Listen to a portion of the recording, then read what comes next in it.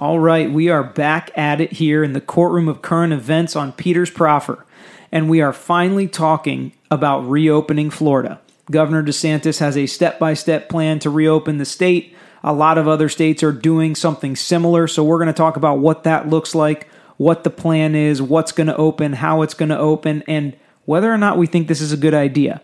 So we want to thank everybody for listening to us through this Corona time. We've been trying to put out a lot of content that can be beneficial to the community. They can listen, they can learn, they can take the appropriate steps, and we will continue to do that as we get life back to normal. We'll continue to give you our advice on how to act at work, on how to act with your employees and your employers, and what to do on the roads, and what's changed about the new world we have after the corona and after this quarantine. So if you have any specific questions you want us to answer about the quarantine, corona, or anything else, you can find us on all social media at Tragos Law, or you can send me an email, petertragos@greeklaw.com. On that midnight train,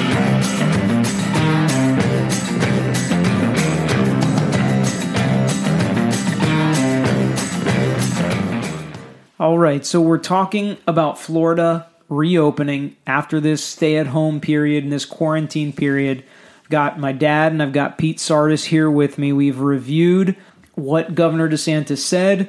We've read through some other people's analysis and what they think about it, and we're here to give you ours. So, Dad, why don't you first just talk about what the name of the plan is, when it's going to start, and what DeSantis is kind of wanting to do with this?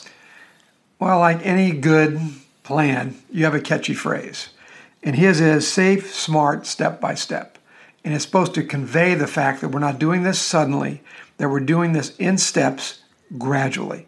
And it's going to start May 4th, and it's going to be phase 1 is what he called it. Right. So it's not going to be okay, Florida's open, everybody go back to work, everybody get back to normal. There are going to be certain things that change in May 4th. And I think, Pete, before we get into what that step-by-step plan looks like, is this going to be mandated and the same through all the counties in Florida, or what's that going to look like? It is not. Interestingly enough, Miami-Dade, Palm Beach, and I believe Broward are all excluded from this because they were considered hot zones, and because of the volume of COVID infections in those areas, this does not apply to them. Now, what I don't know, and we're going to see how this works out, is it's going to be the rest of the state, but I can already feel some of the pushback on some of the municipalities not wanting to do some of these things. Well, I mean, we just found out that Hillsborough County has already extended their stay-at-home order to May 15th. Right. Now, that was before DeSantis kind of came out and made his announcement, but I think each county is going to kind of do what they want, and some mayors have said that they appreciate the fact that DeSantis has allowed them to kind of make the best decision for their cities, counties, things like that. A lot of the counties and some of the county commissioners in Hillsborough have publicly come out and said, well, we may amend our date now to be in conformity with the state plan. Right, and I think that's the point of what DeSantis is doing is the counties and cities that want to fall in line, they will have a basis to do so. They will have a plan to follow. They can kind of just continue on to what DeSantis is saying for Florida. And it's important because we're going to focus on Florida. That's where we're at. That's what just happened. That's what we know kind of what's going on. But a lot of other states are going to follow suit and do similar things to what we're doing. So, Dad, why don't you talk about some of the specifics that DeSantis mentioned and how we're going to start May 4th and what it's going to look like as we're quote-unquote reopening Florida?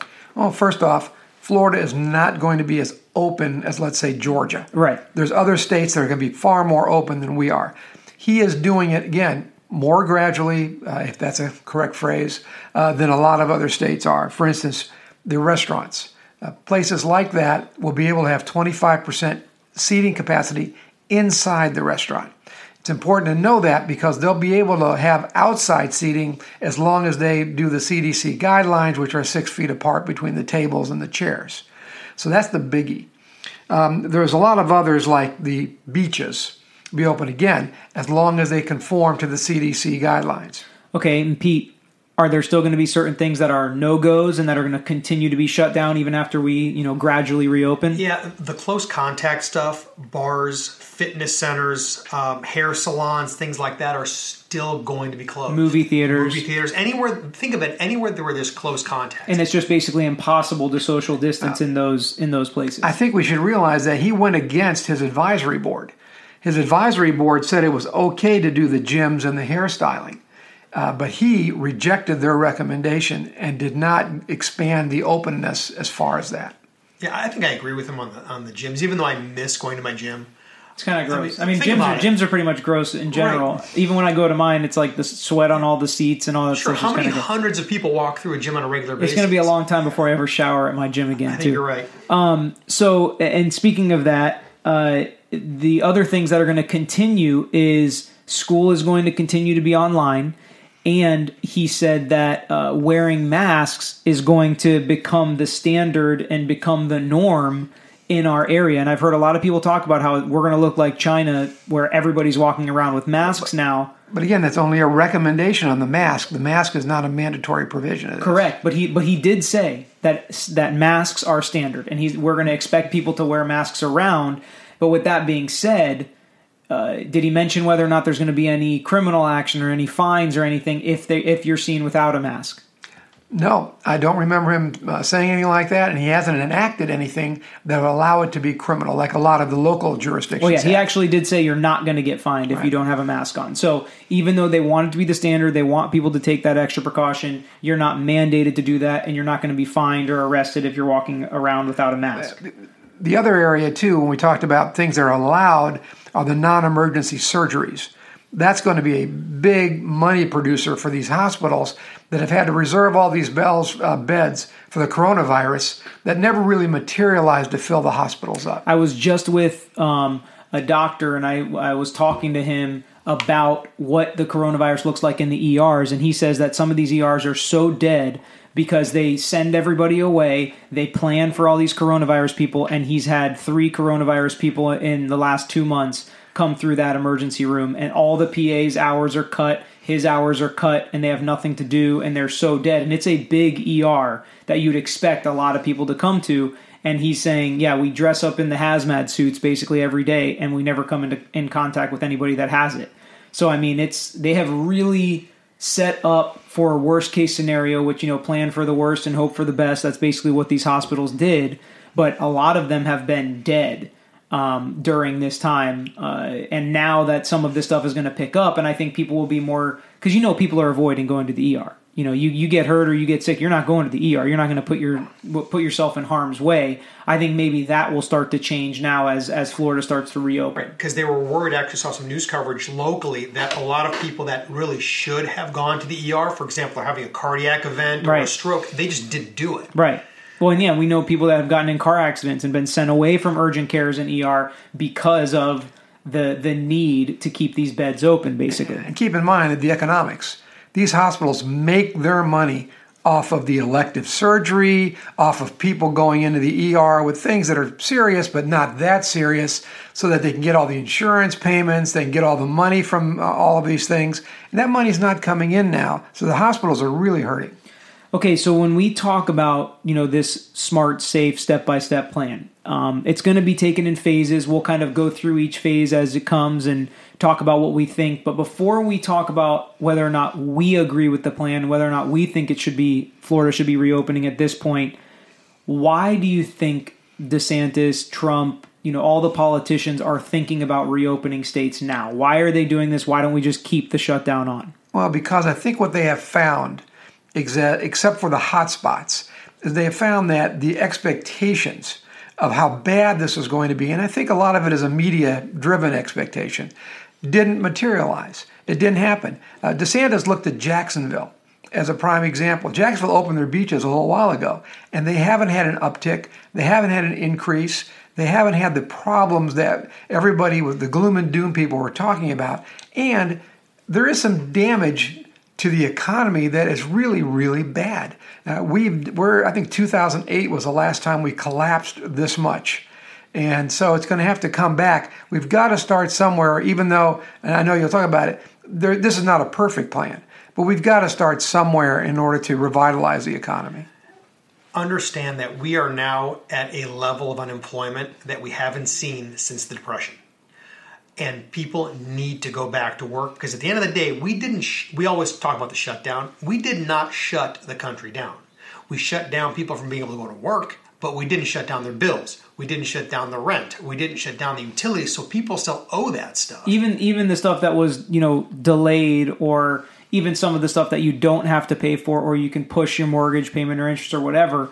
Still owe it. It's still coming. And, a lot of people lost their jobs and they're not going to get those jobs back. Some people are going to get their jobs back with less hours, so less money coming in. So all that's going to happen. And I think the main point that DeSantis was saying, when he did his joint press conference at the White House with President Trump, he talked about how he didn't really like what some other states did. And people said that Florida was going to be the next New York or Italy. And they said that, it's coming there and it's coming bad. And the media really pumped it up. But like you said, I think that was really overblown. I think DeSantis did the right thing in, following the CDC guidelines, following the national emergency guidelines, doing the safer at home orders, things like that, because it made people realize that this is real and you need to take it seriously. But at the same time now, he's kind of being one of the front runners to put this reopening plan back in place, especially with some hotspot cities. Because, not some of the states that have the hotspot cities are really slow to do this reopening. Well, remember, DeSantis was also one of the last ones to do the stay-at-home order. Right. He was criticized for that. Yet, again, the explosion never materialized in coronavirus deaths. You got to respect the guy. At the end of the day, think about the difficulty of the decision to tell the people, your constituents, that they can no longer make money, they can't go out, they can't live their lives. So I respect the fact that he was slow to shut it down, and I also respect the fact that he's fast to turn it back on, but I think he recognizes that we just don't have enough information. Yeah, and the day he did it, sadly, was one of the highest death days in Florida. We had a lot of deaths that day, and a lot of new coronavirus individuals that were found with it. So it was not a good day for that statistically. You've got to look at Florida across the board, and we are one of the better and safer states in the country. Yeah, and I think all that stuff can be fudged, and you can argue whichever way you want on a lot of the numbers and whether or not some state has more testing than another state. And you're right, the numbers. What they say is sometimes the Saturday and Sunday numbers don't come in until Tuesday. Yeah, and whatever. So the point being, though, is I don't think it was as bad as people thought it was going to be. And again, we're not jumping back in full force. We're just kind of doing this slow, step-by-step process.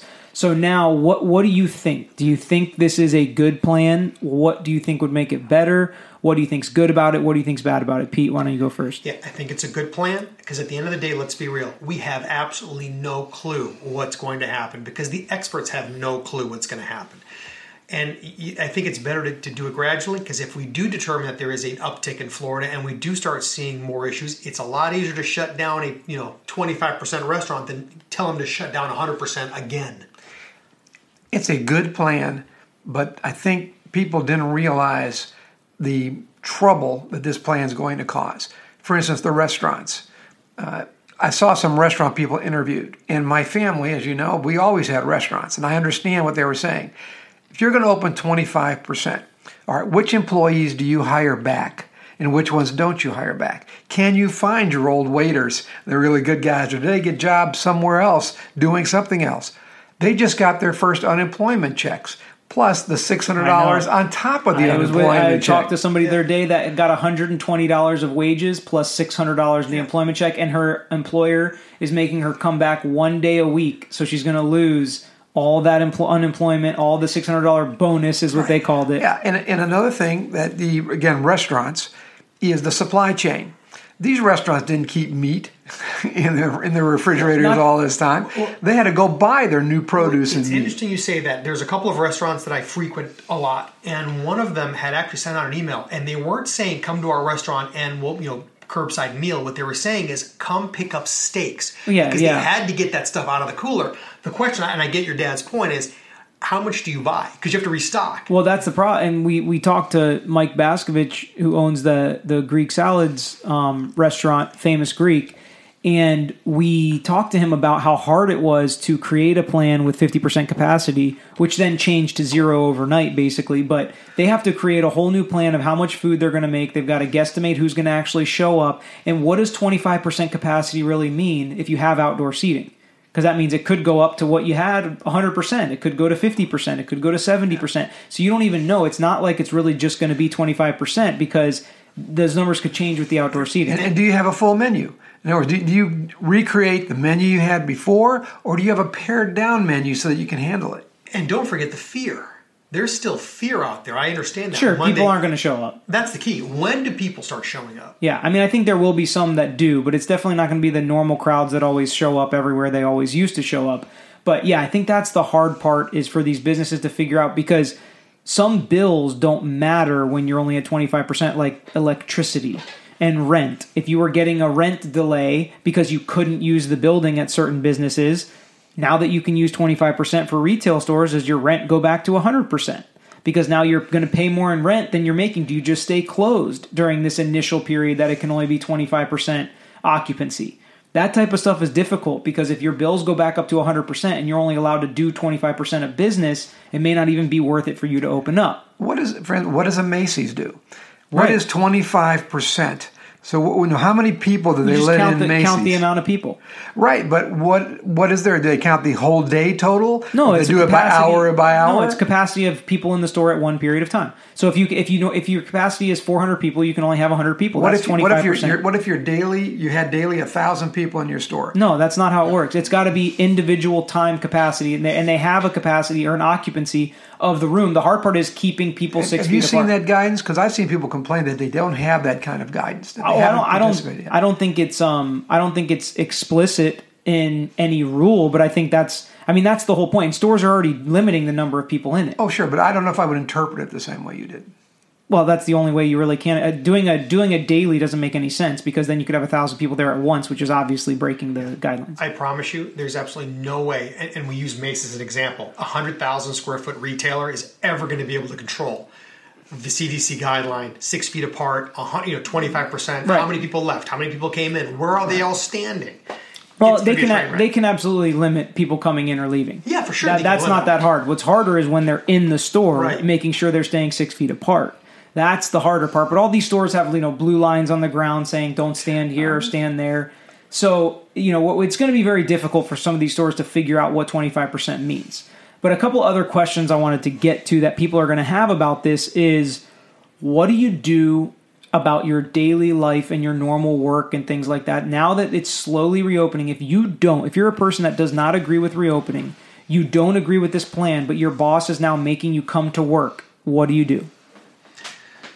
If you are capable of working remotely and you don't feel comfortable, I think you have the right to communicate with your employer and try to work something out.